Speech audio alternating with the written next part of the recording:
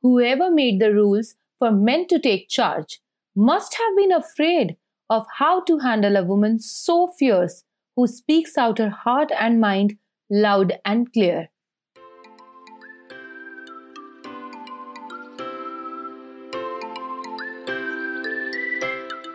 Hello, you guys. I believe all of you have been good and are doing really, really great.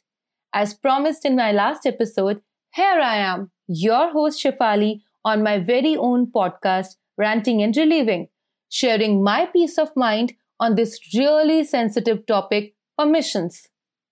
Permissions which we, all people included, do not need, yet we are supposed to take. Hmm.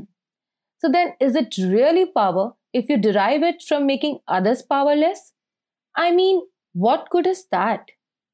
What do you think?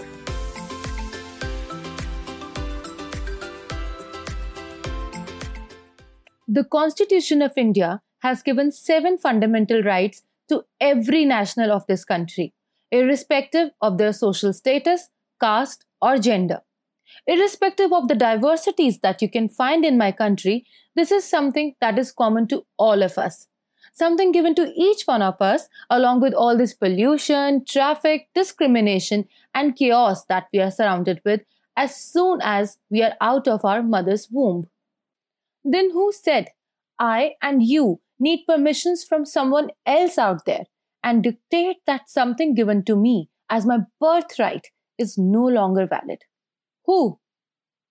You will meet a certain set of people in your life who are living just to tell you what you should do, how you should do, and when you should do, when they are completely clueless about their own lives. At times, I think they do so because they don't have control over their own lives. And they think, let me make her or him my puppet, and then at least I will have power over someone else. And that's the closest they can ever get to feel good about themselves. My country is trapped in the shackles of patriarchy for so long. They fear the rise of women. They fear that how is it possible that someone who has been oppressed for ages can have the courage to break free and soar high. This practice is so dated, and you cannot even comprehend the depth of its roots. This entire system is so ingrained in our system that we girls find it absolutely normal when our fathers, our brothers, our husbands, and at times even our own sons dictates our lives. We are completely okay if what we desire, what we want to do is objected, not because it is not good for us, but because they don't want us to do it for no reasons given whatsoever. Their no must be considered enough at all times. I guess enough of this crap now. I remember when we received the proposal of Mr. K's family, even I asked, will they let me wear Western clothes? Will they let me work post-marriage? And to me and to everyone around me, these were just basic set of questions. In this country, every few seconds, dreams of million girls, their wishes are being crushed without fail. When it comes to marriages, they only look at how good the boy is, how good the family is, and even if they don't allow their daughter to do certain things, then it's a very small cost to pay, and no fuss should be made about it. While he has been living like this since he was a kid, is perfectly normal for a boy and his family to say the same is utter nonsense when spoken by a girl or her family. When I met Mr. K in 2012, during our first meeting, he very clearly told me, I need someone who has her own thinking, her own mindset, someone who has the guts to tell me that I am wrong here and is actually a partner in my life, and not some wife who is just good enough to offer me a glass of water after work. He was very, very particular about this. Mr. K indeed came as fresh breeze of air. As much as I was happy to hear all this shook my foundation as well. And that day I questioned myself. Why was I okay with the fact that I need permission for every single step I take after I get married? Why did it sound okay that a girl can meet her own parents if her in-laws allowed her? Why did it sound okay that all my life my parents never forced anything on me and always insisted that I must follow my heart, and now I was ready to give all that up? Few years later, I realized the reason is for ages women have operated on these lines. My mother, my mother's mother, and her mother, and so on, all have been victims of this patriarchy, and this has been further passed on to us now. I mean, what are the costs that we are ready to pay while we step into next chapter of our lives? Then there are millions of girls in my country who are paying this fee, this tax, since the day they were born. They are deprived of education, of any say in the family, deprived of even speaking out what they want. They are silenced when they are raped due to the ill that might bring to family's name. And they are never given justice, which is the least we can do. Girls here need permission for every breath they take. But may I ask, who they even are to give us permissions? And why do we even need permissions? Why are they so scared of us?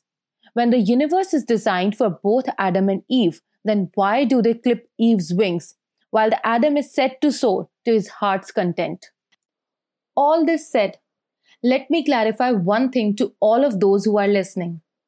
As a gender, we do not have any problem with other genders doing well or even exceeding us when they are at it. The problem lies in depriving us of all that we can do. The problem lies in validating this permission-seeking process while denying us of any rights.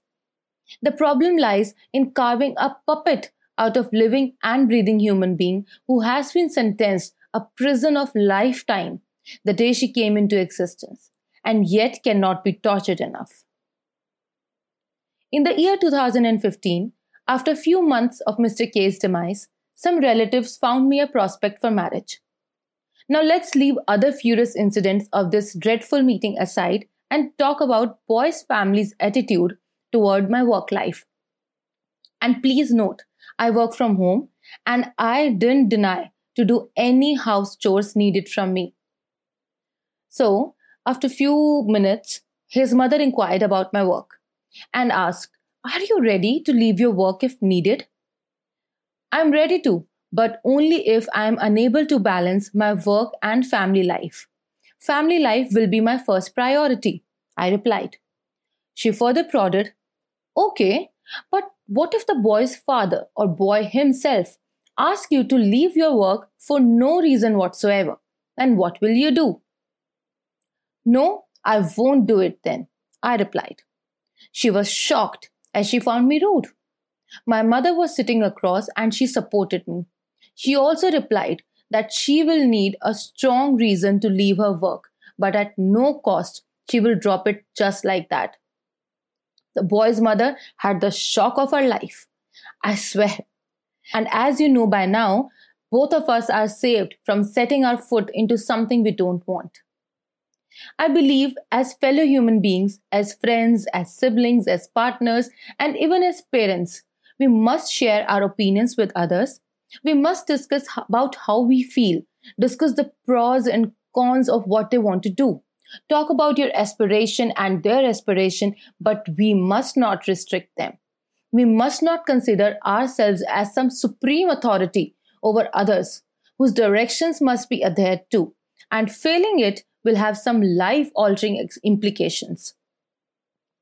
All of us have been given one life, and we must help each other to make the most of it. We should consider others' opinions, but we must do what our heart says.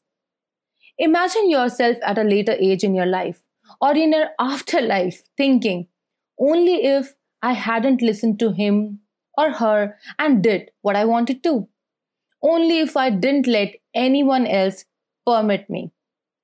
And those who take stride in handing out permission letters, grow up. We don't need you or your permissions at least. Each one of us have unique capabilities, individual thought process, unique mindset, and we will not be in sync with everyone at all times. And that's perfectly okay. My dad always said, grow in life, succeed in life, but the mantra is to follow your heart and not by dismissing the presence of someone who is doing better than you.